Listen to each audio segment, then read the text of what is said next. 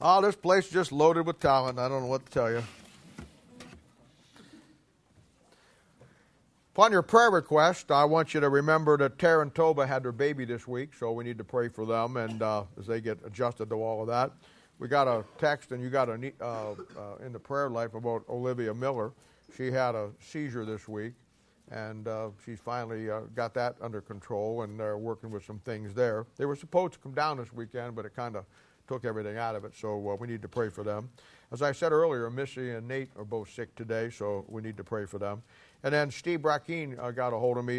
He has an elderly gentleman who works his range there. His name is Keith Vanderpool, and his girlfriend passed away this morning. So we need to pray for him, and pray that me and Steve get a chance to witness to him and talk to him and and use it for the Lord's honor and glory as we people go through these tough times. So put those on your prayer list, and I'll keep you updated as we go through the week.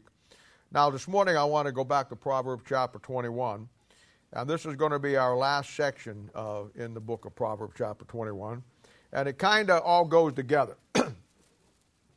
I don't plan my sermons out. I just go with the flow wherever I'm at is what I preach. I don't look for holidays or anything like that or special days. But since this week is Halloween, this is kind of a fitting sermon, I would guess, for that. I didn't plan it that way. I told the people in the Bible Institute yesterday that this would be a great supplement to where we're at. What I've started in Bible Institute is we laid some foundational things, and then I began to bring them broke the Bible down into 17 basic components and major components. And then we're learning every one of them and then putting them back together, and then you'll get the whole picture of the Bible together. Well, we were on the church age yesterday, and I told them that today's sermon was going to go a lot with where we're at today and help put it together. You're not going to learn everything. Well, you will learn everything. But, I mean, as we go through Bible Institute, there'll be times that before we get to a certain section, we'll deal with it through here, deal with it there. And I'll always make you aware of that's going to be something that you want to get as a supplement to put into your Bible. I know that there's a lot of people here today in our church who really are going after the Word of God. Let me just say this to you. This will be a key chapter for you, or key lesson for you to help you put some things together. We've been talking about understanding. I think today when you leave, and I've given you a lot of good examples of understanding, I think when you leave today, you'll redefine that word in your life based on what we're going to look at. And the last part of this chapter 21, these last verses here, they all deal with the Antichrist. So our subject today is going to be dealing with that and dealing with the devil and how it all kind of works out. Now, found in the Bible, the Antichrist has different names, and you need to recognize these so when you find them or read them, then you know what we're talking about. First of all, he's called the son of perdition. He's called that only 2 times in the Bible, and that in itself is a great key. We don't have time to get into it this morning, but John 17:12, and then, of course, Revelation chapter 17, verse 11. He's also called in 2 Thessalonians chapter 2, verse 3, the man of sin. He's called the great red dragon, or the dragon, in Isaiah 27 and Revelation chapter 12 and 13. In Genesis chapter 3, he's called the serpent. He's also called that in Isaiah chapter 27. He's called the Antichrist. You'll find that in 1 John chapter 2, verse 18. You find it again in verse 22. You'll find it in 1 John chapter 4, verse 3. And then you'll find it in 2 John chapter 1, verse 7. Antichrist. Anti is the word that is against. And when we grew up in church history as a young movement called the Baptist, we were called Anabaptist. And we were called Anabaptist by the Roman Catholic Church because we were against infant baptism. Anna means against. So we have the Antichrist, which means he's against Christ. Now, you're going to hear a lot of things today you probably have never heard before. Many of you who have been around for a while, this is, review for a lot of you, but hopefully there'll be something new here. If not, I'll make something up and you won't know the difference. But anyway, you're going to hear a lot of things today. Just give me a second.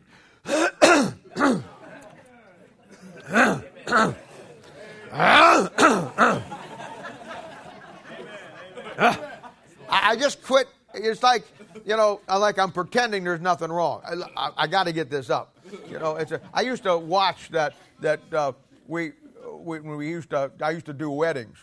The cameraman, we always pretending like something, you can't see something. Like I'm going to stand up here and pretend like I'm not really got something in my throat. So I'll just, let's just get it up, get it out, and we'll move on. Well, I used to do weddings.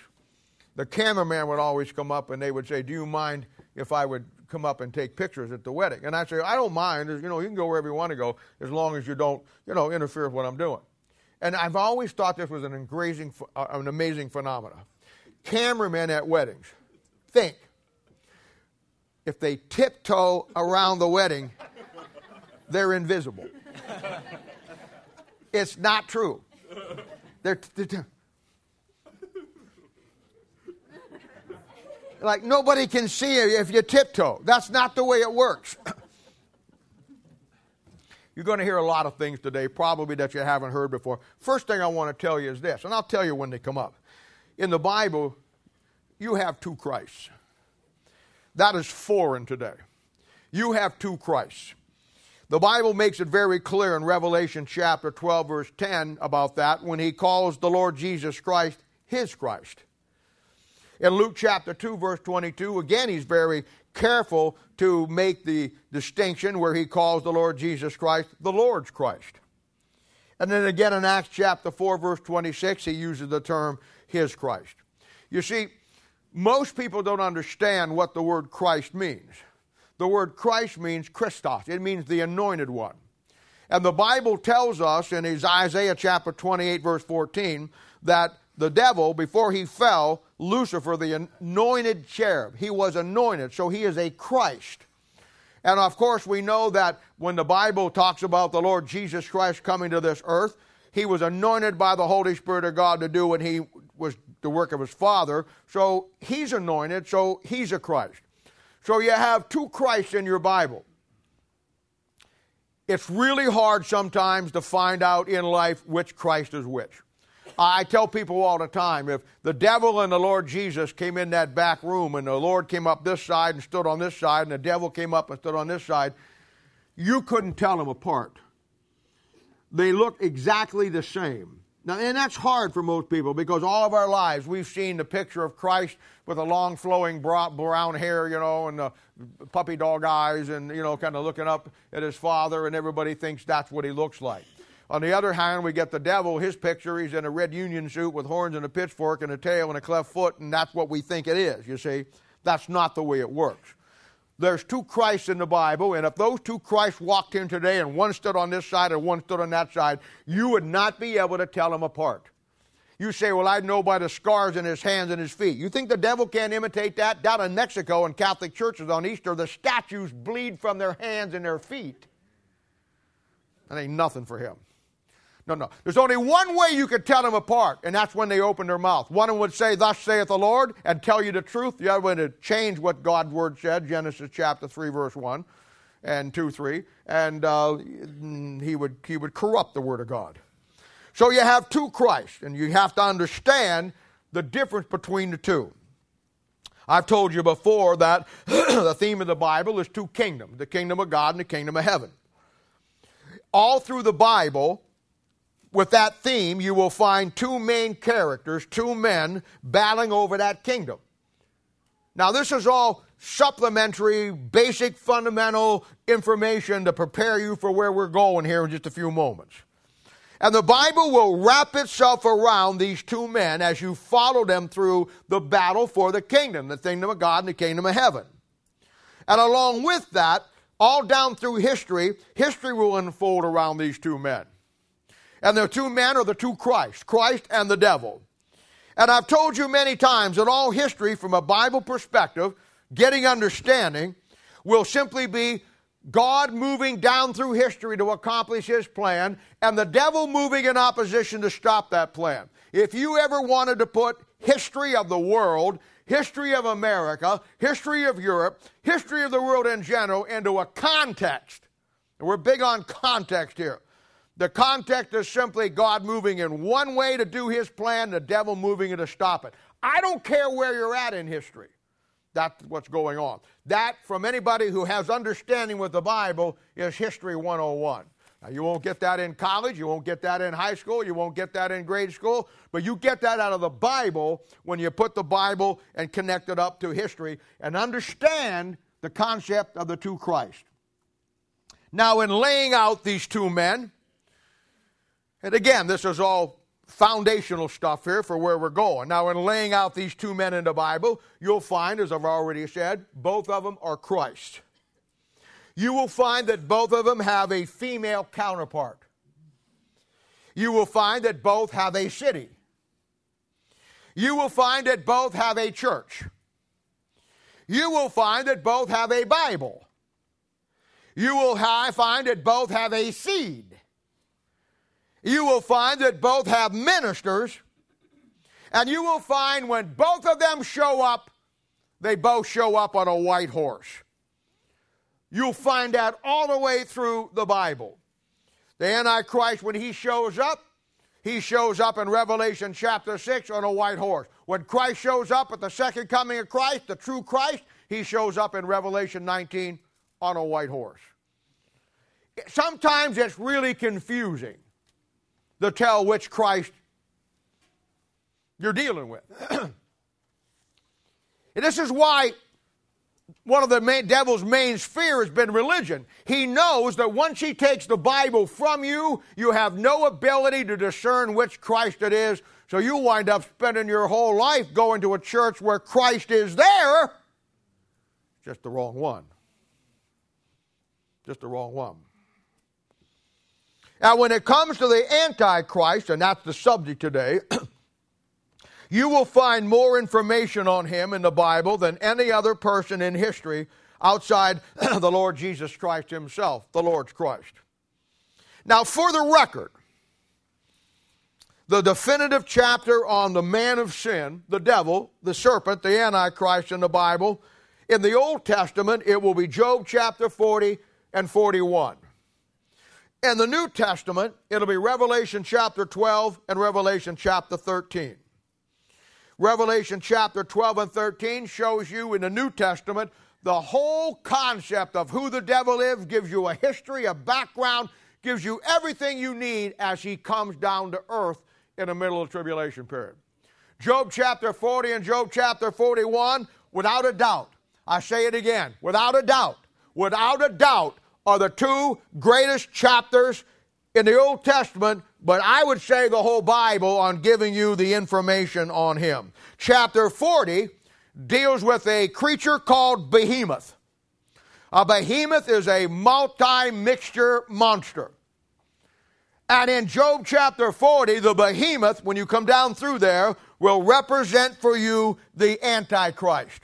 When you get into chapter 41, you find another creature. His name is Leviathan. And Leviathan will represent the person of Satan for us. Now, you know me, and you know that I don't put stock, any stock, much stock, no stock at all, in higher education when it comes to the Bible. I think Bible colleges are a joke. I think most Bible seminars are a joke. I think that you'll go there, you'll never learn the Bible. All you'll learn is not to believe the Bible anymore. And I say that based on what I'm about to say. If you would go into Isaiah or into Job chapter 40 and Job chapter 41, and you'd read about Behemoth, you would come down there, and the scholarly minds who want to help you out with the cross references in your Bible would tell you. Now, this is the greatest scholarly minds who spend all their time studying Greek and Hebrew. They would tell you that Behemoth, as you find him in Job chapter 40, was an elephant or a crocodile. When you would come to Job chapter 41 and you'd read about Leviathan, you would find again the greatest scholarly minds in all of the world that are teaching and giving young men and young ladies the Bible. They would tell you that Leviathan was a whale or a whirlpool. Now, I've never understood the connection between a whale and a whirlpool. I can get where you could miss maybe an elephant for a crocodile. I mean, I get that. But how you can miss a whale in a whirlpool, I don't get it. And I've never understood that the Bible says down a little farther in Job chapter 41 that this Leviathan would speak soft words to you and compel you to follow them.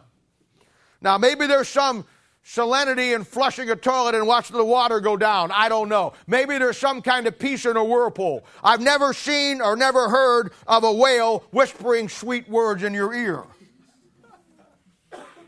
This is scholarship. When all you'd have to do would go to Dollar General and for $1 buy a King James 1611 authorized version, and you would find in that dollar Bible everything you need to find out who Behemoth is and Leviathan is. God told me one time in a Bible study, I was laying this out, and he disagreed with me, and he says, well, I've been to Bible college. And I said, you need to get your money back. But you got ripped off. Now in Job chapter 41, verse 13, it's got a great verse. And it says, who can discover the face of his garment? Now, I want you to note the word garment, and we're going to come back and talk about this in a little bit later. But in history, when you lay out with understanding, you'll find where the Bible says that the devil, you discover him by the face of his garments. You will find the key word being garment there. When you use your Bible and come down through history, you will find that the devil changes garments 7 times from Genesis to Revelation chapter 22. We'll give them to you here in a little bit. The Bible says in Revelation chapter 17, verse 5, the title, Mystery Babylon the Great, the Mother of Harlots and Abominations of Earth. This explains that mystery. You'll see it completely and understand. In the Bible, there are 7 mysteries that you and I are not only to know, but I as a pastor am to be a steward of and teach my people. You'll find it on the website, along with the other 7 series. One of the 7 mysteries given to the church is the mystery Babylon the Great. And the mystery is this. Who is she? How did she survive down through history? How did the Babylon mystery religion, the mother of harlots, in other words, there's one religion that is the mother of all the other religions that the Bible calls harlots that spawned them all. You know what the mystery is? Who is she? You know what the mystery is? Where is she today? How did she survive through 6,000 years of history? I had a number of people call me this week with Trump released all the stuff from the Kennedy assassination.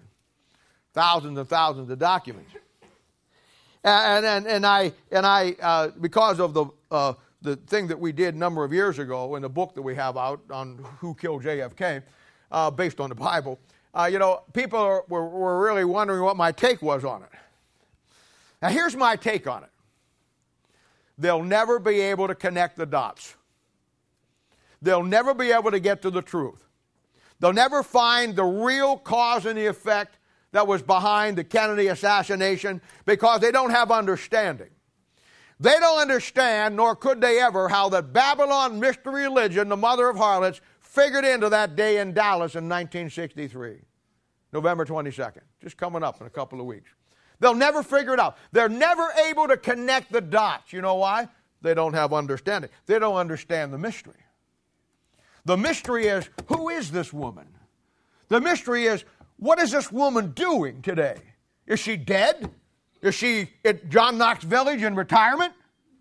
Where's she at? What's she doing? The great mystery is, how did this woman, mystery Babylon the Great, the mother of harlots of the whole earth, how did she survive without anybody knowing it? I mean, come on. You can't do anything in America today and not be on a video camera. They're everywhere. How did she survive through 6,000 years of history? Nobody ever caught her. Nobody ever saw her. Very few did. We're going to explain that mystery to you here in a little bit. Now, You want to get this if you're in Bible Institute or just want to learn your Bible. When you begin to lay the devil out through Proverbs and through the Bible, you have a natural breakdown of how to study him. Now, I'm big on natural breakdown because I believe that God told us that we're to rightly divide the word of truth. And for us to rightly divide the word of truth, then he's got to put some divisions in there. If you don't rightly divide the word of truth, then you're going to wrongly divide the word of truth. When I teach you how to rightly divide the truth, or I do it myself, I never force something. I never make something where it's not there. People do that all the time. People want to believe something so desperately, they'll organize whatever they want to do to make it fit what they want to believe. I don't do that. And I don't do that because I don't really care what I believe about the Bible. I just want the truth. If somebody came in here and said, prove to me that speaking in tongues was the right thing to do, I'd speak in more tongues than all of you. If somebody convinced me that healing was the right thing to do, I wouldn't even be here this morning. If I had the gift of healing and somebody proved that to me in the Bible, I'd be down Children's Mercy Hospital. I'd be doing some good work. In other words, I don't have any pet thing I want to believe. Somebody says, well, you got the hobby horse of the King James Bible. You're out of your mind, bugwit. You have no clue. I could care less about the King James Bible. If I thought the NIV was the Word of God, I'd have it. If I thought living letters or dead epistles or good news for modern man, or in some cases bad news for modern man was the Bible, I'd use it. I just want the truth. I don't have any hobby horses. I just know from history and the Bible what is the true Word of God. I'm sorry you don't. But don't blame me for believing it and make it my hobby horse when you're so stupid when it comes to the issues you couldn't even discuss it. I got kids in the junior high or the high school. I'd take any preacher out there, anybody, and put him up against some of you guys. Because you know what you have. I don't care. I told people a long time ago, I will change whatever I believe, no matter how long I believed it. I would change it in 10 seconds or less, whatever it may be, when somebody opens up the Word of God and shows me something different of what I believe. That's where I'm at with it. I don't care. I just want the truth. And you're either going to rightly divide the Bible or you're going to wrongly divide it. And the Bible will have natural divisions. Now, when it comes to the devil, I want to show you one. You want to study the devil? Don't study him too close. Some of you have been hanging out with him too long anyhow. Probably know him better than I do. But when it comes to the Bible, when you want to study the devil, the Antichrist, and the whole concept, you study around the fact that the devil gets kicked out of heaven 3 times. Your whole Bible is wrapped around those 3 times that he's booted out. From from Genesis chapter 1 and 2. In Genesis chapter 1 and 2, Genesis chapter 1, verses 1 and 2, he's kicked out positionally. He's no longer the anointed cherub. He's kicked out of heaven positionally, and he loses that position. Now he comes to earth, and the Bible says he's the accuser of the brethren. Now he stays the accuser of the brethren all the way up through the time in the Old Testament, after that, all the way up through the New Testament, to the time that we're living in. He stays up as the accuser of the brethren, and Job chapter 1 and Job chapter 2 is a great example of that. He stays as the accuser of the brethren right up to Revelation chapter 12 and 13. And in Revelation chapter 12 and 13, he's kicked out the second time. And now he's kicked out as the accuser of the brethren, and he comes to earth as the Antichrist. So you have the first time he's kicked out. The whole Bible wraps itself around that. Then in the middle of the tribulation, you have the second time he's kicked out. He's kicked out now bodily. He's kicked out positionally before. And then in Revelation chapter 20, at the end of the chapter, he's kicked out for the final time, and he's kicked out eternally. He goes to the lake of fire. So when you want to study him, you want to rightly divide who he is, study him in that format. Study the fact that he was kicked out positionally, then he was kicked out bodily, then he's kicked out eternally. And you'll hit everything in the right place, rightly divided. This format will divide up your Bible and biblical history around those 3 exits that he does. This is called, as I said in 2 Timothy 2:15, rightly dividing the word of truth. Now, Proverbs doctrinally will be about Matthew chapter 25, verses 1 through 10 in particular. We've talked about this a couple of weeks ago, last week I think, the 10 virgins. We know that 5 were wise and 5 were foolish. So along with all of that, Proverbs will lay itself out around 6 characters that you want to follow. And you want to get these 6 characters down. I've told you about them over and over again. Some of you have, some of you didn't. But you're going to find the book of Proverbs and really the whole Bible and really all of life will build around these 6 characters. The first one will be the whorish woman, found in Proverbs. The second one will be another title for the same woman, little different slant, and that is the strange woman. This will be the female deity that is connected with the Antichrist down through the Old Testament, the devil, and up into the New Testament today, and then on into the tribulation period. You're going to find the third character is an evil man. This will be the Antichrist or the devil himself, called the son of perdition, the man of sin, however you want to paint him. The fourth character will be a foolish man. This will be our 5 virgins who were foolish, and they take the mark of the beast, they fall into everything that he says, and we find them. The 5th one will be the wise man. And the wise man will be the other 5 virgins who were wise, and they follow what the Bible says, they follow God, and they find their Messiah, and they get restored as the nation of Israel at the end. Our 6th one will be a virtuous woman. And she's found in Proverbs chapter 31. And this is the virtuous woman, and she represents the nation of Israel doctrinally and historically, represents you and I as the church inspirationally. And what we see through Proverbs, and Proverbs is kind of like a glimpse of the whole Bible.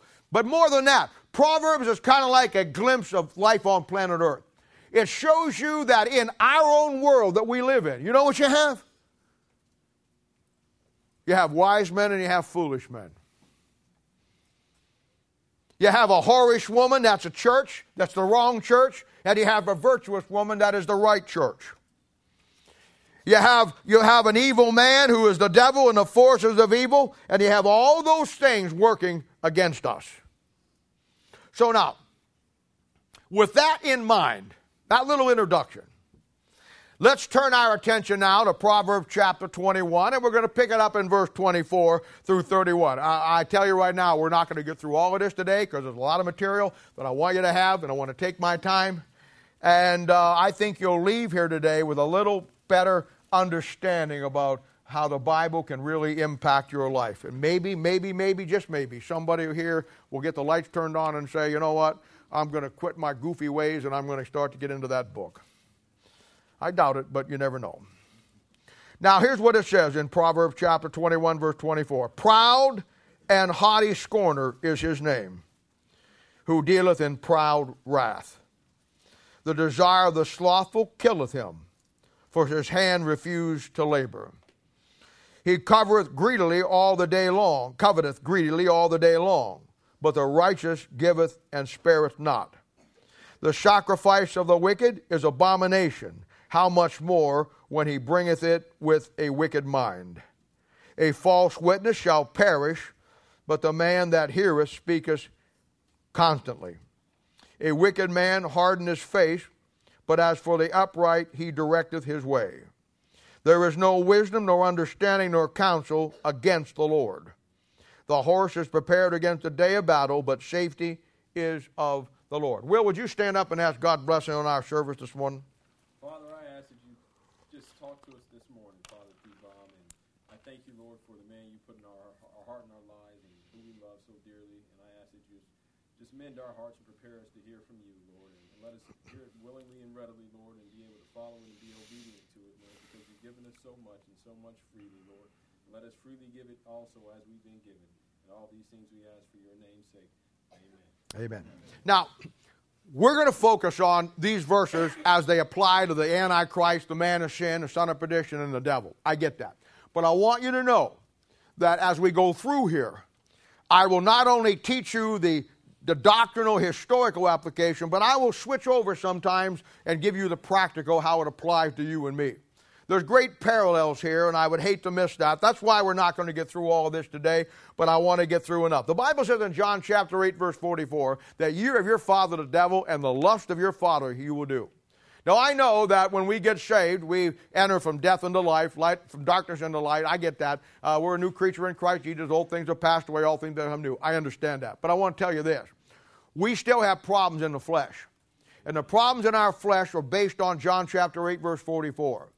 You're going to find that the things that were the characteristics of the devil, we're going to see him here in a moment, the things that were the characteristics of the devil, that was your life before you got saved, even though you're no longer part of that, they're going to have an influence through your flesh to try to drag you down. And this is the battle between the old nature and the new nature. So keep that in mind, and you'll see me flip back and forth, and I'll let you know when I do it. You'll be able to know when I do it because you're going to feel convicted about it, but that's okay. Now look at verse 24. Proud and haughty scorner is his name, who dealeth in proud wrath. Now the key word here will be proud wrath, and this is a direct relationship to the Antichrist, direct reference to him. And it'll be a proud wrath. There's two wraths in the Bible. There's God's holy wrath that is poured out on everybody on earth during the tribulation period. And then there's the proud wrath that the Antichrist has. And we'll talk about that. And as we said, this is a direct reference to our man of sin, the Antichrist. Revelation chapter 12 says this. Remember now, Revelation chapter 12 is when he comes to earth. This is when he's kicked out bodily. Where all this time now he's been before the throne like Job 1, accusing the brethren. Now he's kicked out. In fact, the Bible says in Revelation chapter 12 that the accuser of our brethren is cast down. He's out. And he comes to earth as the Antichrist. When he shows up, here's what he says. Therefore rejoice ye heaven, and ye that dwell in them. Woe to the inhabitants of the earth and of the sea. For the devil is come down unto you. See that thing? He's kicked out. He's no longer the accuser of brethren. He's coming down to earth. Look what it says. Come down unto you, having great wrath, because he knoweth that he hath but a short time. We know that from the Bible, the key driving force in the devil's life and everything that he does in his agenda will be his pride. Pride will always be the number one problem that we have. Proverbs chapter 6, verse 16, you'll find is a great key in your Bible because it talks about 6 things that God hates. And then it adds a 7th one to cap it off that makes it an abomination. But the Bible is very clear to separate the first 6 from the 7th. Because the reason he did that, he wanted to draw your attention to what he's talking about here. What you have in Proverbs chapter 6, verse 16, 6 things, is 666. And what you have here is the characteristics of the devil, his character traits. It lists them in order. And if I had time this morning, I would take those 7 things and I'd start in Genesis and I'd walk those things that he deals with through your whole Bible and wind up on the other end. I don't have time this morning. But that's how important and powerful this passage is. Proverbs 6, verse 16, 6 things that God hates. The 7th makes it an abomination.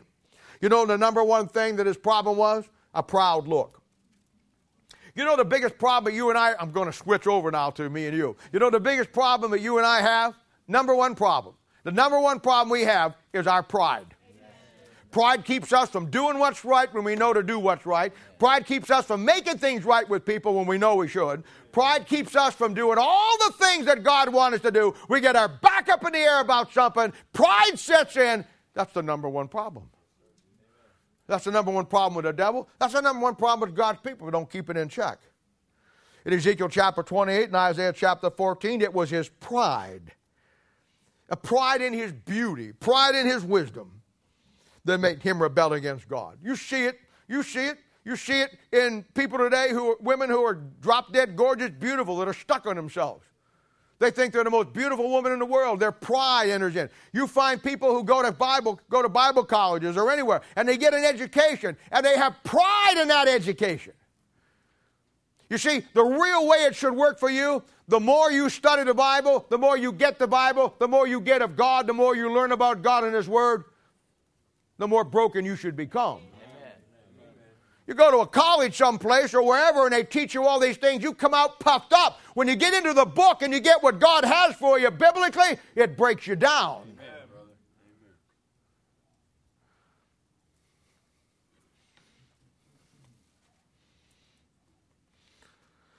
Pride was his problem. Job chapter 41 verse 15 talks about him, and in descriptive form it says that his scales, this is Leviathan now, the dragon, his scales are his pride. That's an interesting study. Job chapter 41 verse 34 says that he is the king over all the children of pride. You bet he is. And for the record, just let me say this. The devil was beaten at Calvary, and he knows he cannot win. He's under no illusion that he's going to defeat Christ. I mean, the devil, among all the other things of his wisdom and beauty, he can read, and he obviously read the last chapter of the Bible. What would keep a man who knows he's been defeated because he knows the Bible so well, what would keep him on the track of destruction and perdition to bring him to the place where, in spite of the fact he knows he cannot win, he will not give up? One word: pride. It's the same pride in your life and my life that'll keep us from doing right when we know we're doing wrong. It's the same pride in our life that won't allow you to accept the truth of God's Word when you see it in black and white because you've been educated out of your intelligence. Pride. Like you and me out of fellowship. The devil knows, he can read. He knows Job 9:4, which says, who hath hardened himself against me and prospered? Nobody. And he knows at the great white throne, at the second coming of Christ, he's going to get clobbered. But he still goes on because of blind pride. And you and I know that at the judgment seat of Christ, we're going to get clobbered. But we still go on in our blind pride, don't we? See the parallels? Look at verse 25. The desire of the slothful killeth him, for his hands refuse to labor. Now this guy gets killed here because his desire in life is to do nothing, no work. Inspirationally, it's very clear. I mean, we don't have to spend a lot of time with it. We've talked about it many, many times under the form of slothfulness in Proverbs up to this point, many times. A man gets destroyed because he's lazy. A Christian will lose everything he has and get destroyed at the judgment seat of Christ because they're lazy. Amen. They'll lose their house, they'll lose their car, they'll make bad investments, they'll do all kinds of stupid stuff when it won't work and get a good job because they're lazy, slothful. So we don't have to deal with that. But doctrinally, this is dealing with what we talked about a couple of weeks ago, the Jew in the tribulation who won't work to wash their own robes, like we saw in Revelation chapter 7, verse 14. His desire is to the Antichrist, and he will not do as the Bible says in Revelation chapter 14, 12, where he has to keep the commandments of God in faith in Jesus Christ. It's the old tribulation system that God has of salvation based on the Old Testament and New Testament, that he has to wash his own robes by the things that he does with his hands. And he refuses to do it. John chapter 9, verse 24, a tribulation passage. Jesus said, I must do the works of him that sent me while it is day, for the night cometh when no man can work. Now, I'll just talk from a practical application here. There's a time coming in your life when you won't be able to do the work of God. And the devil is famous. I heard an old preacher one time, he preached a sermon about the meeting that the devil and the demons had to destroy mankind. And one of them, they got around in a meeting, and the devil was in the middle of the meeting, and all the hordes of demons, and the devil said, okay, guys, how are we going to destroy man on planet Earth? We want them all in hell. How are we going to get them? One of the demonic forces raised their hand and says, I know, sir. Let's tell everybody that there is no God. And everybody thought that was a good idea. The devil thought about it, and he says, man, you know what? That won't work. The Bible says in Romans chapter, in the book of Romans, that that everything that God created is a manifestation of Him. We can't do that. We can't get up and say there is no God. Somebody said, I got an idea, sir. Why don't we tell them that there's no heaven? The devil said, well, I'm not sure that's a good idea, because I'll tell you, all these people that their grandmas and their grandpas taught them the Bible and taught them about heaven, taught them about loving God, and they died and they went to heaven, and they're looking to that and reading in the Bible about Revelation 21 and all that stuff. I don't think that's going to work either. Somebody said, I got it. Devil says, what do you got? He says, let's tell them there ain't no hell. Devil says, you used to be a Jehovah's Witness? He says, I don't think that'll work. He said, over and over and over and over and over again, Jesus preached on hell in Matthew, Mark, Luke, and John. I know that Jehovah's Witnesses are going to buy into your theory, but you know what? Look what everybody looks at them. They think they're idiots. I mean, you'll find people who want to be Lutherans. You'll find people who want to be Catholic. You'll find people who want to be Muslims and morons. You don't find anybody who wants to be a Jehovah's Witness. Spend your life going from door to door, getting cats thrown at you and dogs chased on you and water thrown out at you. He says, that's a good idea, but I don't think that'll work. And they got there and they all pondered, and finally one in the back said, sir, I got the answer. And he said, I hope so, because we're running out of time here. What is the answer? How in the world are we going to destroy mankind on earth? And he says, don't tell them there's no God.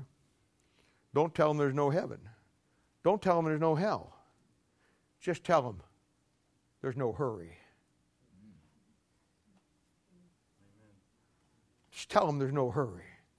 Take your time. Enjoy your life.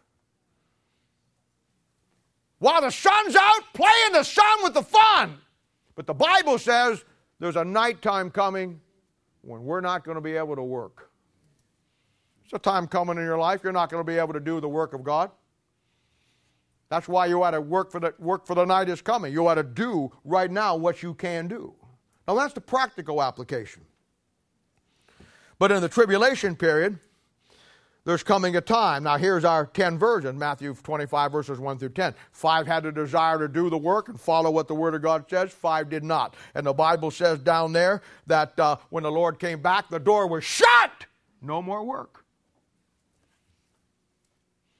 And there's coming a time in your life and my life that God has called you and I to do a work now. He says, I've begun a good work in you and perform it unto the day of Jesus Christ. He wants to do that work in you. The question is, you don't want to do it. And there's coming a time when your door is going to be shut. My door is going to be shut. And verse 25 says, for his hands refuse to labor. The tribulation period, they have to wash their own robes. They have to do what the Bible says they have to do. And he won't do the work of God that God requires of him. And in the tribulation period, it gets him killed. Now look at verse 26. He that coveteth greedily all the day long, but the righteous giveth and spareth not. Now that's the Antichrist there directly, the man of sin who covets everything that God has and God is. In the 10 Commandments in Exodus chapter 20, when you get down to verse 17, the last commandment, the 10th one, was thou shalt not covet. In Ezekiel chapter 28 again, and Isaiah 14 again, it shows us that his original desire is to have all the things that are not rightly his. That's covetousness. His covetousness turned into an obsession to be like God. Isaiah 14:14 says, he says, I will be like the Most High God. He had the wisdom, he had the beauty, he had everything. But the devil, slipping over to the inspirational now, the devil have the same problem that you and I have. Because you know what? If you're saved here this morning, you and I have everything. All the riches and glory in Christ Jesus are at your disposal. You got the Bible, the greatest book the world has ever seen. You got the Holy Spirit of God to lead and guide you. You have everything at your fingertips. He put in Christ. When you got in Christ, you got it all. But it just isn't enough for you, is it? You want more. That was the devil's problem. He had it all. He was the anointed cherub. If I had time this morning, I'd detail you out and show you his throne in Jerusalem back in Genesis 1, that he was over everything in God's creation. He was turned over to him, and he had it all. And it wasn't enough. And God gives us everything that he gives us. And yet we covet the things of the world. We covet the things that are out there. We covet the things that don't matter. We focus on what we don't have instead of focusing on what we do have. We all do it.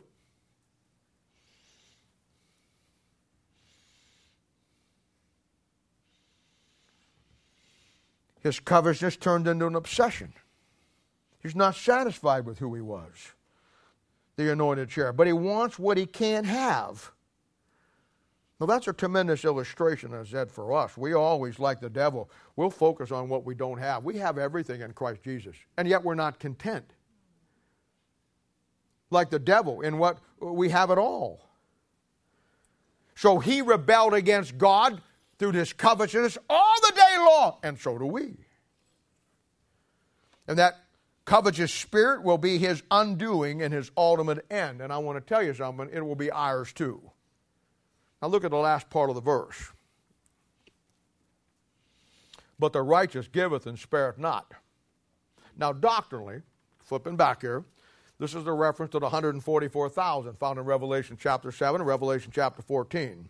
They do the work, and that work is detailed out for you in great detail in Matthew chapter 22, verses 1 through 10. They're going to the highways and the byways. They're taking the everlasting gospel to the Gentiles. And while the tribulation is going on, they're doing the work. And they're giving it out, and they're not sparing anything, apt to the fact that when the Antichrist kills them and tries to hunt them down, he kills them. You know,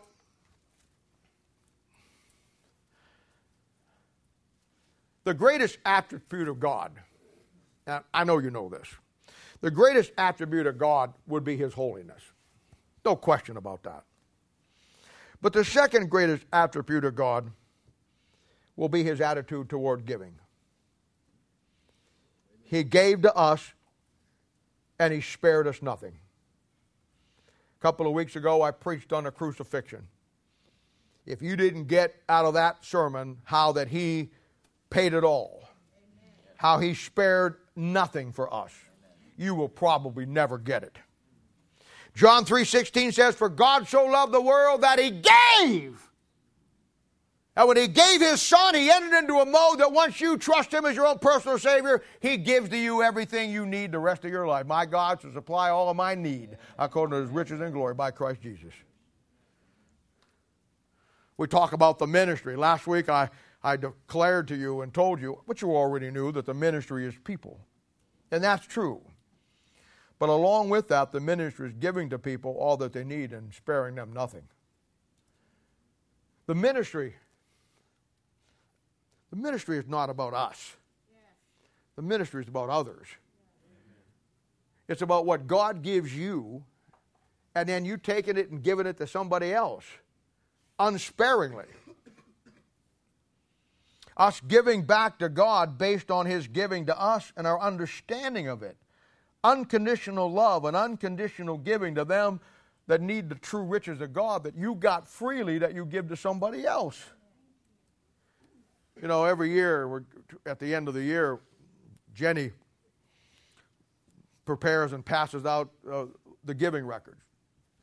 You'll see them. They're in white envelopes, and they'll pass them out here to save the postage on it, and the ones we don't find, we mail them to them. We have their address and that. And it's a record of your giving over the last year. And I've always looked at that and thought about that, and I thought to myself, wouldn't it be something if God sent us a giving record every end of every year of what we've given back to him? I mean, when we get our giving records, we don't see the reality of it. We don't understand it. We get it and want it because we want to get a tax write-off with the IRS when we do our taxes.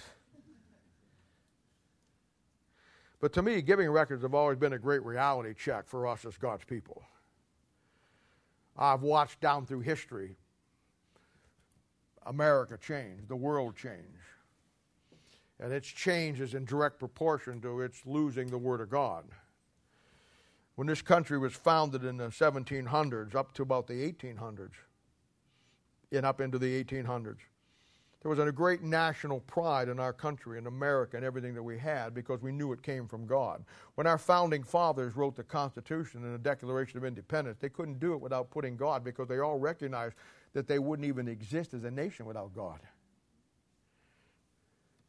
So they understood the price that was paid. So back in that day, the famous statesman stood up one time and he says, "Give me liberty or give me death." Talking about the oppression from England. As time moved on in America, things changed, people changed. But in the 1900s, we're now moving along, and the cry is, "Give me liberty." Nobody wanted to die for the country anymore. They just wanted liberty. We moved on in time and come up to where we're at today. In the 1700s, it was "give me liberty or give me death." In the 1900s, it was "give me liberty." Today, it's just "give me." Just give me.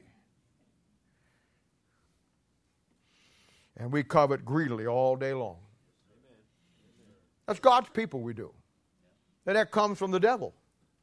That's what he did. "Ye are of your father the devil, and the lust of your father." I'll tell you something. The greatest problem you had before you got saved will be your biggest struggle after you get saved. Now, God may save you from your sins, and He may give you the ability to override every problem you have, but I want to tell you something. If you're going to override that problem, it's going to be the worst one you had before you got saved, in most cases. Look at verse 27. "The sacrifice of the wicked is abomination, but how much more when he bringeth it with a wicked mind." Now, that's a great verse. This is going to be a blockbuster for you. It opens up one of the greatest unknown teaching about the tribulation in all history, really, about what really goes on and what has went on. When you want to talk about solving the mystery of Babylon religion, this is where we're going to solve it. Now, in the Old Testament, I like to study words, English words. If I was French, I'd study French words. But my language is English. The worst thing I hate is going through the drive-thru of McDonald's and get somebody in the drive-thru that can't speak English. I'm all for immigrants, bring them over, but speak English. The only one I feel comfortable in is Taco Bell. Nacho Bel Grande, I can speak Spanish. Nacho Bel Grande. I like to study words. In the Old Testament, we had a religion called Baal worship. Baal worship had as its main ingredient for their religious experience cannibalism, eating people. In fact, when you study the word cannibal, it's a connection of two words. Canna, which means meat, Baal, which means Baal. Our word cannibal for eating people comes from Baal worshipers eating meat. During the tribulation period, the Antichrist will demand sacrifices.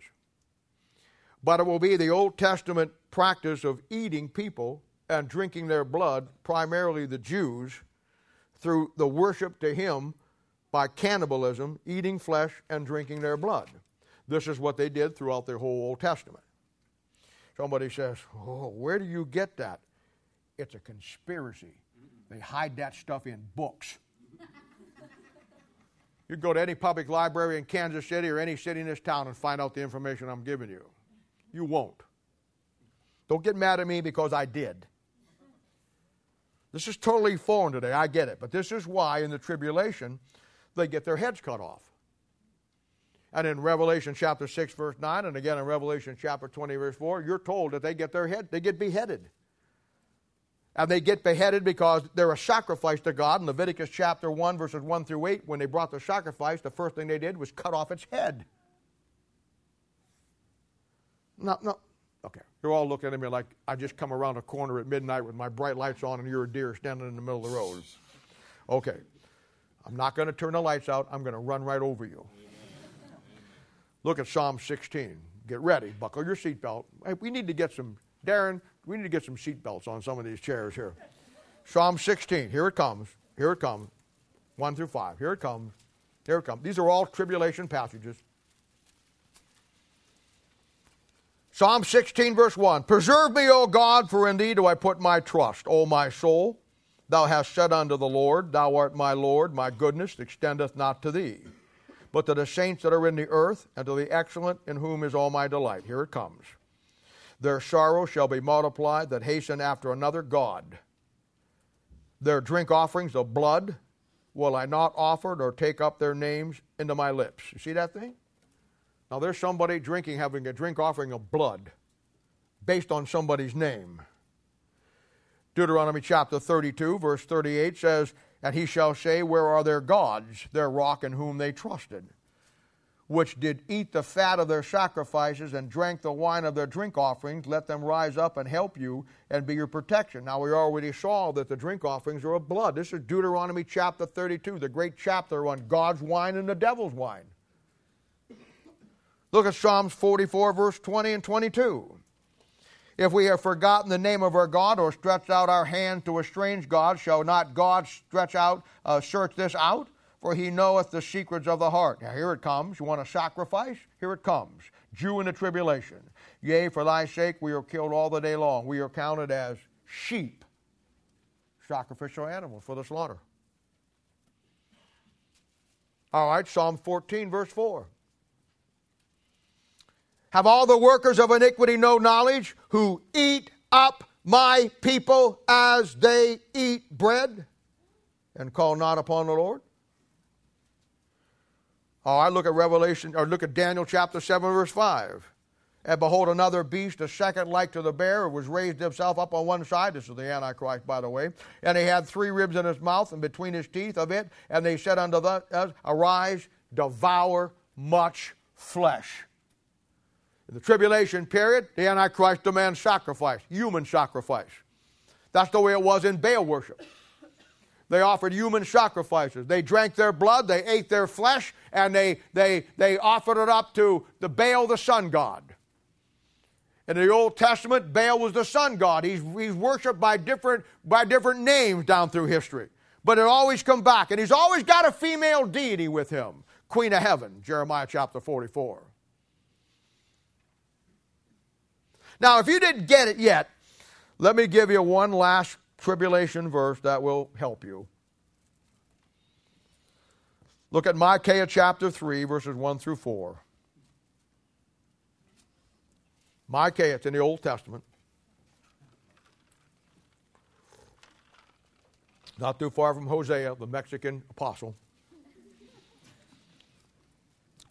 Micaiah chapter 3, verse 1. And I said, hear, I pray you, O heads of Jacob, and ye princes of the house of Israel. Is it not for you to know judgment? Who hate the good and love the evil? Here it comes. Who pluck off the skin from off them, and their flesh from off their bones? Who also eat the flesh of my people, and flay their skin from off them, and they break their bones, and chop them in pieces, as for the pot, and as the flesh within a cauldron? Shall they not cry unto the Lord, but he will not hear them? He will not even hide from his face from them at that time, and as they have behaved themselves ill in their doing. Now you see that? In the tribulation period, the sacrifice that the Antichrist demands is based on his Baal worship, Mystery Babylon the Great, that he had in the Old Testament. Now here's what you got. Let me pull it all together for you. Now, when it comes to the devil, Job chapter 41, we want to go back here, the 2 greatest verses in the Bible on it, verses 12 and 13. He says, I will not conceal his, talking about the devil, not a crocodile, not a whirlpool, not a whale, not an elephant. I will not conceal his parts, nor his power, nor his comely proportion. Now, we're talking about the devil here in chapter 41. Now, let me give you this. His parts will be the men that he uses down in history. His power will be the nations by which he keeps control of the world, and his comely proportion will be his religion that he institutes down through history. And then verse 13, who can discover the face of his garment, or who can come with him with his double bridle? Now that passage is probably the greatest key in all the Bible on the devil, as chapter 41 and 40 is. But I want to draw your attention to the term face of his garment. You recognize the devil not by the horns or his tail or his pitchfork.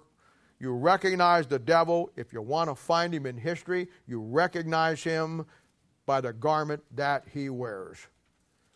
The garment that he wears shows you his face. And in the Bible, down through history, from Genesis 1 to Revelation chapter 22, you will find that the devil changes garments 7 times. If you want to track him, if you want to find him, if you want to know where he's at in relation to where you're at, find the 7 garments and lay it out. Now, I got to tell you this. There's only one Bible on the planet that you can trace this through. It's a King James 1611 authorized version. Only one Bible. We'll talk about that more in a little bit. And this is the key to Mystery Babylon, the great, the mother of harlots. Now, stay with me here and learn some Bible today, and I'll make this real easy. Now, when you think of history, let's break it down, because history can be very complicated. When you think of history, all history, we want to think of history like a 7-act play. Like going to Starlight Theater, sitting down there, getting you a hot dog with nachos and watching a great play, Beauty and the Beast or whatever, Mama fell off the train or whatever they do. And you sitting at Starlight Theater and going through Act 1, Act 2, Act 3, Act 4, Act 5, Act 6, Act 7.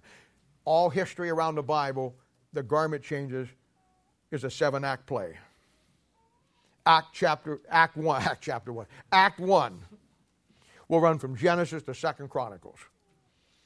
And then he changed garments. In that first act, you had the formulation of Israel, the calling out, the establishment, the demise, and the captivity. And then he'd come to the point where he had to change, so he changed garments. And Act 2 was now times of the Gentiles. And he changed his garment because during this time he now counterfeited everything that was written in the Old Testament. And when he got to that point, he changed garments again. Act 3. Act 3 was the first coming of the Lord Jesus Christ. And now during this Act 3 of the play, Rome runs the world as the greatest military power the world has ever seen. Act 4 brings us into church history. Around 400 A.D., the devil saw that the military might of Rome was going to collapse. The Huns, Vandals of Germany and Europe were going to come in and sack Rome, and he knew that Rome was not going to survive, so he changes garments again, and this is a key one. So during Acts chapter 4, during Act 4, where in Act 3, Rome ran the world through a military power, now in Acts 4, Rome runs the world through a religious organization, the Roman Catholic Church. This runs along from about 300 A.D. up to around 1500 A.D.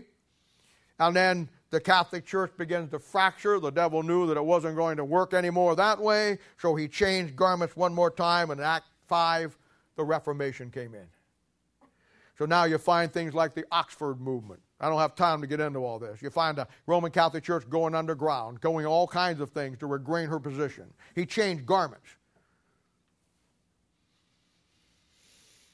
Act 6 started around the 1800s with the Zionist movement.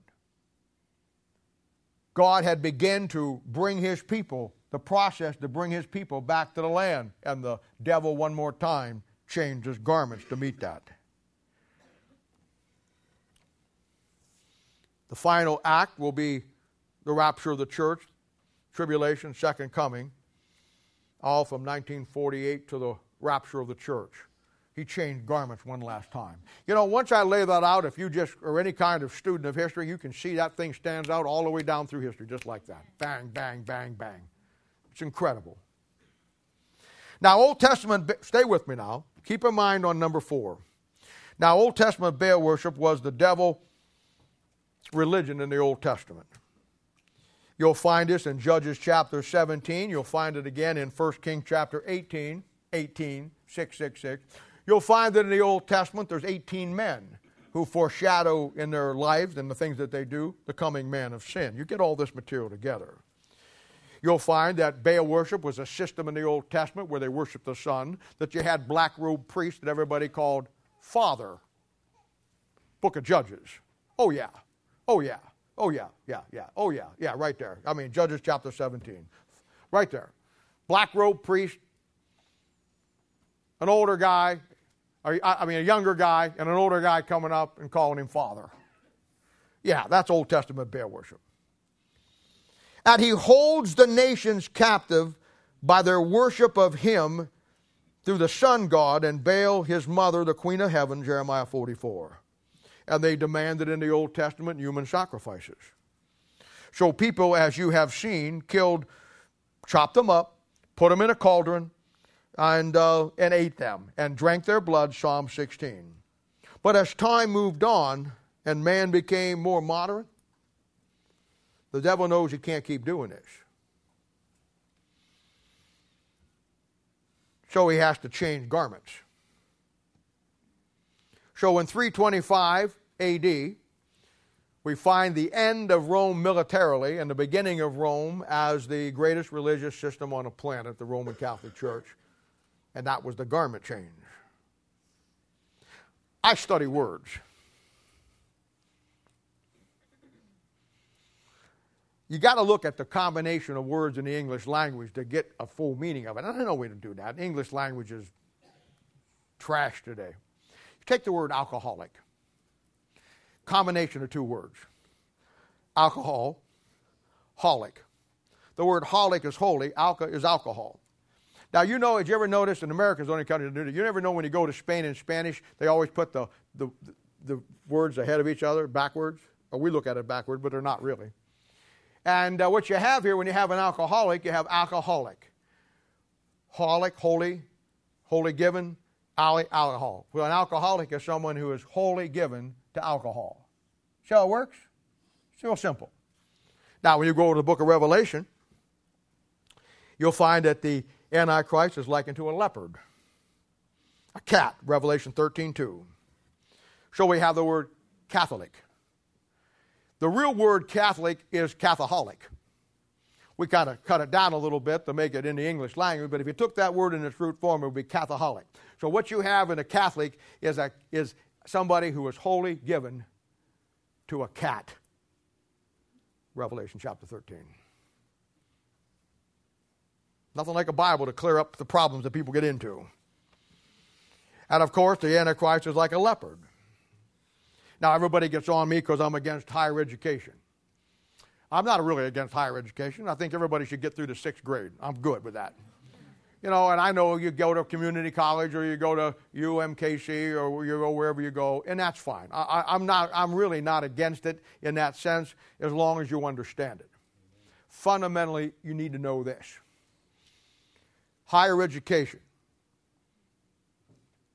is the greatest tool the devil ever used.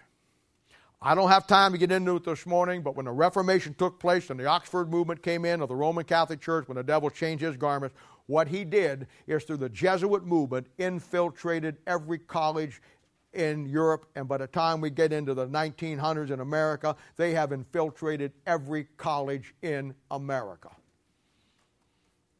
I could list on TV, on the news programs. I could list for you, by just looking at a short bio of each one they talk, I could list for you which ones give their opinion based on the Jesuit training they had without even knowing they had it. Pick where they went to school. Georgetown University, Berkeley University. You kidding me? They're everywhere. They're everywhere. And higher education was designed. I'm not saying you shouldn't go. I'm not saying you shouldn't get a degree in business, get a degree in art graphics, get a degree in whatever you want to get a degree in. I get it. I'm not saying that. What I'm saying is higher education was designed to destroy your faith in the Word of God no matter where it was because of the Jesuit influence that comes in. No, I know. What it does is it makes you more loyal to the school that trains you than it does to the Bible that God gave you. And we call it our alma mater. See? Well, where's your alma mater? We all have a song about our alma mater. I get it. I study words. Alma, Hebrew, virgin. Mater, Greek, mother. Virgin mother. Jesuit influence. People get mad at me because I know things like that. Honestly, I've tried to be as stupid as the rest of the human race. Just can't get there. You go to Revelation chapter 17, verse 1, it says, come here, and I will show thee the judgment of the great whore that sitteth upon many waters. Verse 2 says, well, which the kings of all the earth have committed fornication to get drunk on her wine. That'll be the church-state religion that the Roman Catholic Church put on through Europe. The wine of her fornication is the wine of the communion, the devil's cup. Verse 4 says the woman is arrayed in purple and scarlet. That's the official colors of the Roman Catholic Church. Verse 4 says that her gold and precious stones is her desire. Read Avro Manhattan. Go to any library. The net worth of the Roman Catholic Church is well over $200 billion. Verse 4 says she has a golden cup. The official seal of the Roman Catholic Church is a golden cup. Verse 6 says the woman has murdered and killed God's people. We have 2,000 years of her butchering the Waldensians, the Albigensians, and the Huguenots, and the Paulicians, and the Anabaptists. Hundreds of millions that were murdered and tortured and butchered from 500 to 1600. I know who she is. Now when you get to verse 18, it says this, and the woman which thou sawest is that great city, which reigneth over the kings of the earth. Now look at verse 9, and here comes your city. Notice, I haven't opened one Greek lexicon today. I haven't went to one Hebrew manuscript to get what I've given you. In fact, if you could spend all your day in there, you couldn't get nothing of what I've given you this morning.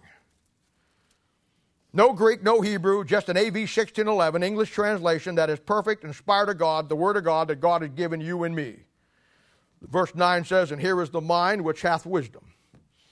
The 7 heads are 7 mountains on which the woman sitteth. There's only one city in the world outside of Jerusalem the world recognizes built on 7 mountains. You see, God's got his city built on 7 mountains. The devil's got his city built on 7 mountains, and it's Rome. Don't take my word for it. Get Standard Encyclopedia, Wunk and Wagonall, and you'll find it right there. They'll list the 7 mountains for you.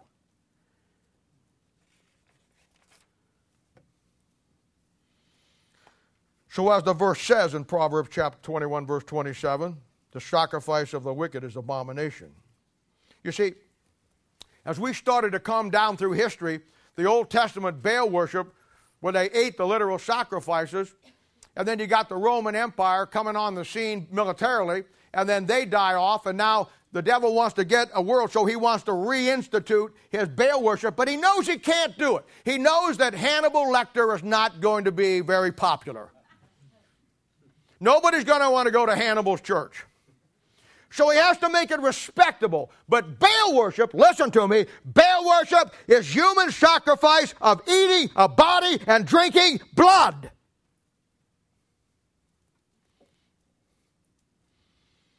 So he has to change the cannibalism.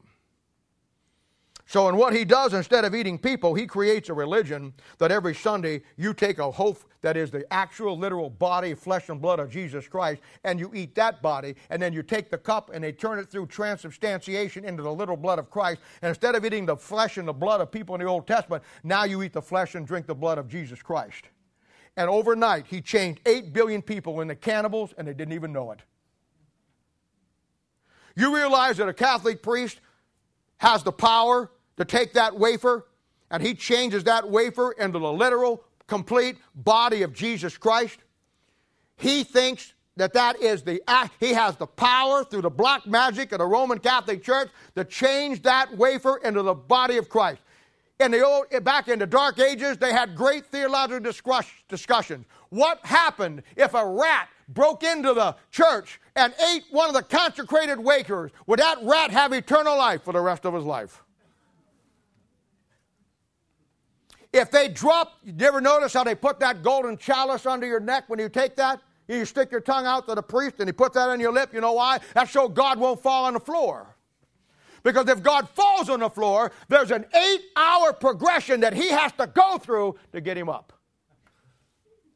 He believes that they have the power to take that fermented hooch, the devil's cup, Deuteronomy chapter 32, and turn it into the literal blood of Jesus Christ, and you eat it and you drink it.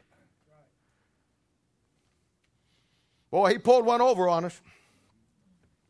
And overnight, he turned 8 billion people in their church into Old Testament cannibals. And they don't even know it.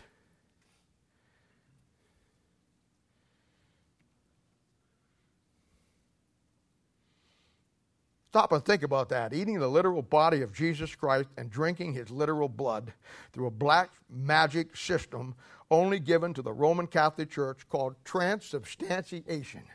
The power to turn that wafer into the real flesh and blood. And where he wanted to get the Jews to him and ate their enemies in the Old Testament, and he'll eat the Jews as a sacrifice to him in the tribulation, now he's got 8 billion people eating the body of Christ as a sacrifice to him in the church age. Halloween. All the goops and goblins are out. We all know the story that was put into effect by Bram Stoker back in, 1894, somewhere in there, where he wrote the book Dracula. We've seen a lot of playoffs on Dracula. It started with the 1920s and then it's moved up, and about every 3 or 4 years, somebody in a movie come out about Dracula. And we all know Dracula. Dracula is a vampire.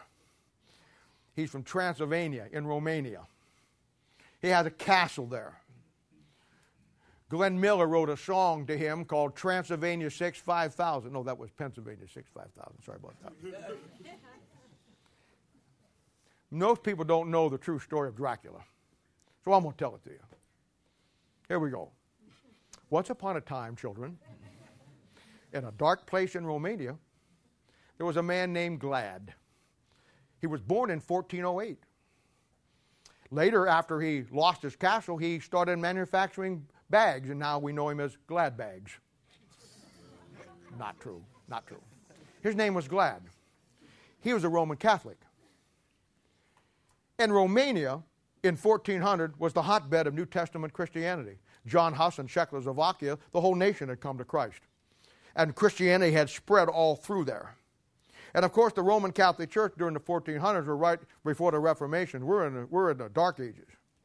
So, him being a Roman Catholic, the Roman Catholic Church has different orders. The Teutonic Knights. Well, there was an order in Romania called the Order of the Dragon.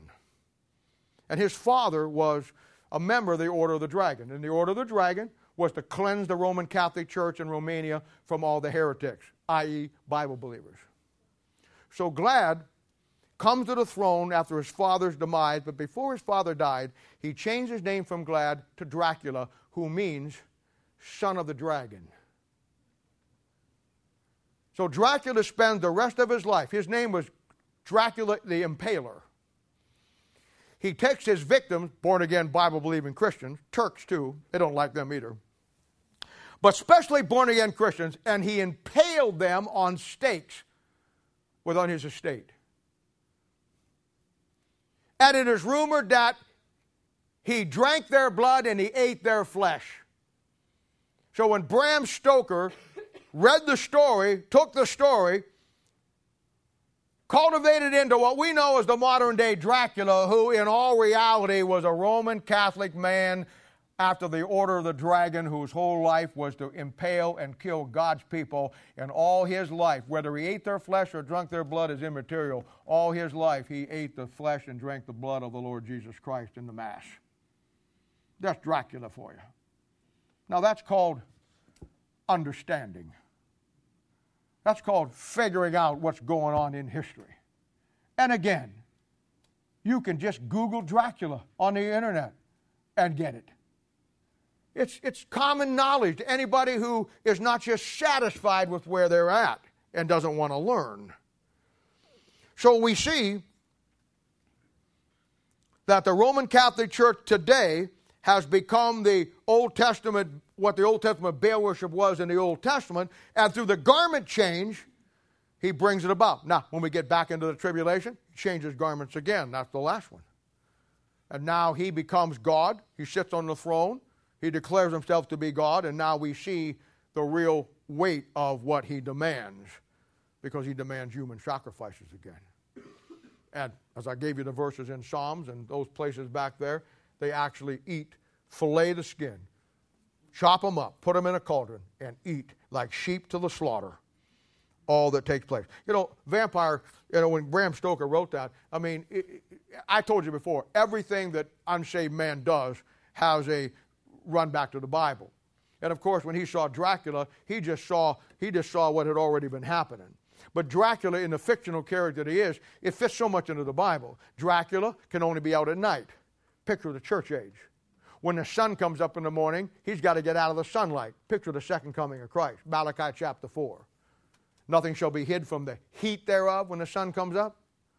All that is a picture of what's going on, and all that is a picture of when a man wants to make a story that becomes the story of Dracula, he has to base it on what the Bible says and what the type is, what was going on in Romania. Oh, there was a real Dracula, but he was a Roman Catholic. And yes, he was connected with a dragon. And all of his life, he ate flesh and he drank blood through the Roman Catholic system. And that's what you find. Now the verse, the last part of it says, and again, the tribulation context, the sacrifice of the wicked is abomination. How much more when he bringeth it with a wicked mind? Now let's look at the last part of this verse. Now the last part of this verse deals with the mindset of the Antichrist, the man of sin.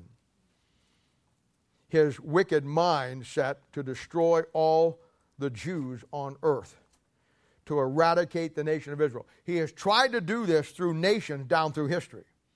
Europe has a long track record of banishing and murdering and killing the Jews. The Roman Catholic Church, it wasn't until Vatican II in the 1960s that they gave the Jewish people abstaining from the killing of Christ. Up to that point, they blamed them, and they were called Christ killers, and the Roman Catholic Church severely persecuted them.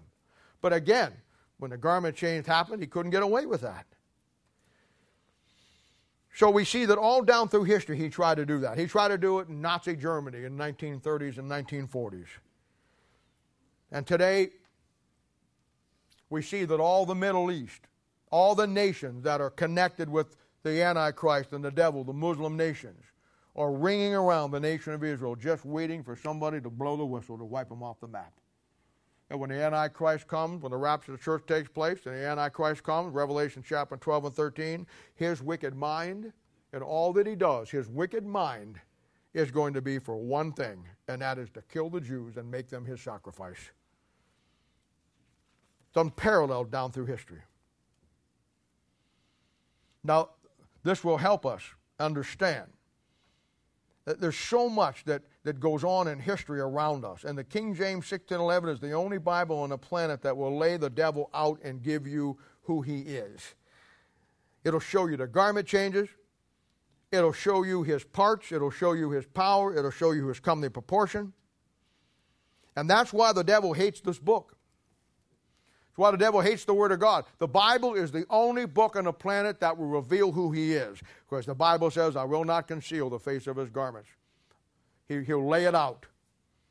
And the devil's plan is that he would love everybody to join his church. That's why the Catholic Church, some of you were former Catholics, you know as well as I do, that when you get married, you got to get married in the church. When you have kids, you got to sign a piece of paper that they'll grow up in that church. Everything in that church is to keep you there, and he would love for the whole world. That's why in all of Europe and South America, when you're born, you don't join a Catholic church, you're born a Roman Catholic because they're church state setups. He's got it everywhere. He would love every one of you to be part of that church. But he knows that that's not going to happen because some of God's people are a little smarter than that. So he'll settle for this. He'll let you stay in your Baptist church. He'll let you go to Sunday morning service, Sunday school, Wednesday night service, Bible study. He'll let you do all those things if you'll just use his Bible.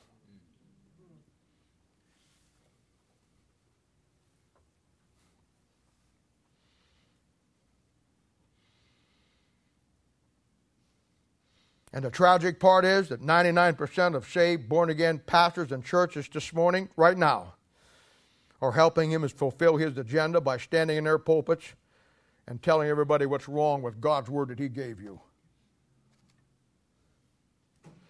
And if the devil can't get you to go and join his church, then he'll allow you to stay in it. Just be happy in using his Bible about him as Christ instead of the Lord's Christ.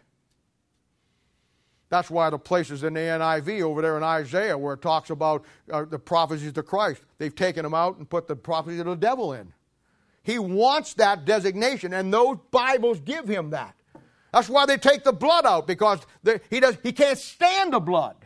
You want to talk about vampires, I'll talk about blood-sucking vampires from Jupiter some night. Blood is an incredible thing in the Bible. It's what the demonic devils desire. It represents the purity of Christ. It's an incredible study in the Bible. Then that's what you get when you get understanding. You look at the world, you look at history, you look at the Bible, you look at what's going on around you, and you're never fooled because you have a book that unfolds everything in front of you. You see now that the mystery of Babylon, the mother of harlots, has been solved. The city is Rome. The Old Testament bear worship to the New Testament bear worship. The cannibalism in the Old Testament, the cannibalism today under the guise of religion, and what we're going to see in the tribulation period. Proverbs chapter 3, and I close with this, 1 through 6. We won't get any farther in this. We'll pick it up next week. My son, forget not my law, but let thine heart keep my commandments. For length of days and long life and peace shall they add to thee. Let not mercy and truth forsake thee. Bind them about thy neck. Write them upon the table of thine heart. Now you see those two things there, the neck and the heart. The neck is man's will, and the heart is man's attitude. When you have the Word of God around your neck, it breaks your will to do God's will. And when you have it into your heart follows the heartbeat of God. So shalt thou find favor and good understanding in the sight of God and man. There it is. You want understanding, good understanding? Then get the Word of God around your neck and in your heart. Trust in the Lord with all thine heart, and lean not unto thine own understanding. In all thy ways acknowledge him, and he shall direct thy path. You want to be directed through the paths of life? Get in the book. Put them around your neck. Let it break your will. Put it into your heart. Give you the right attitude of heart toward the things of God. And then you get understanding. And you can look at life, the Bible, history, whatever you want to see. There is no mystery that God has given to in the Bible that you and I cannot solve, because we have the book that solves the mysteries. We'll hold up there. Let's pray. Father,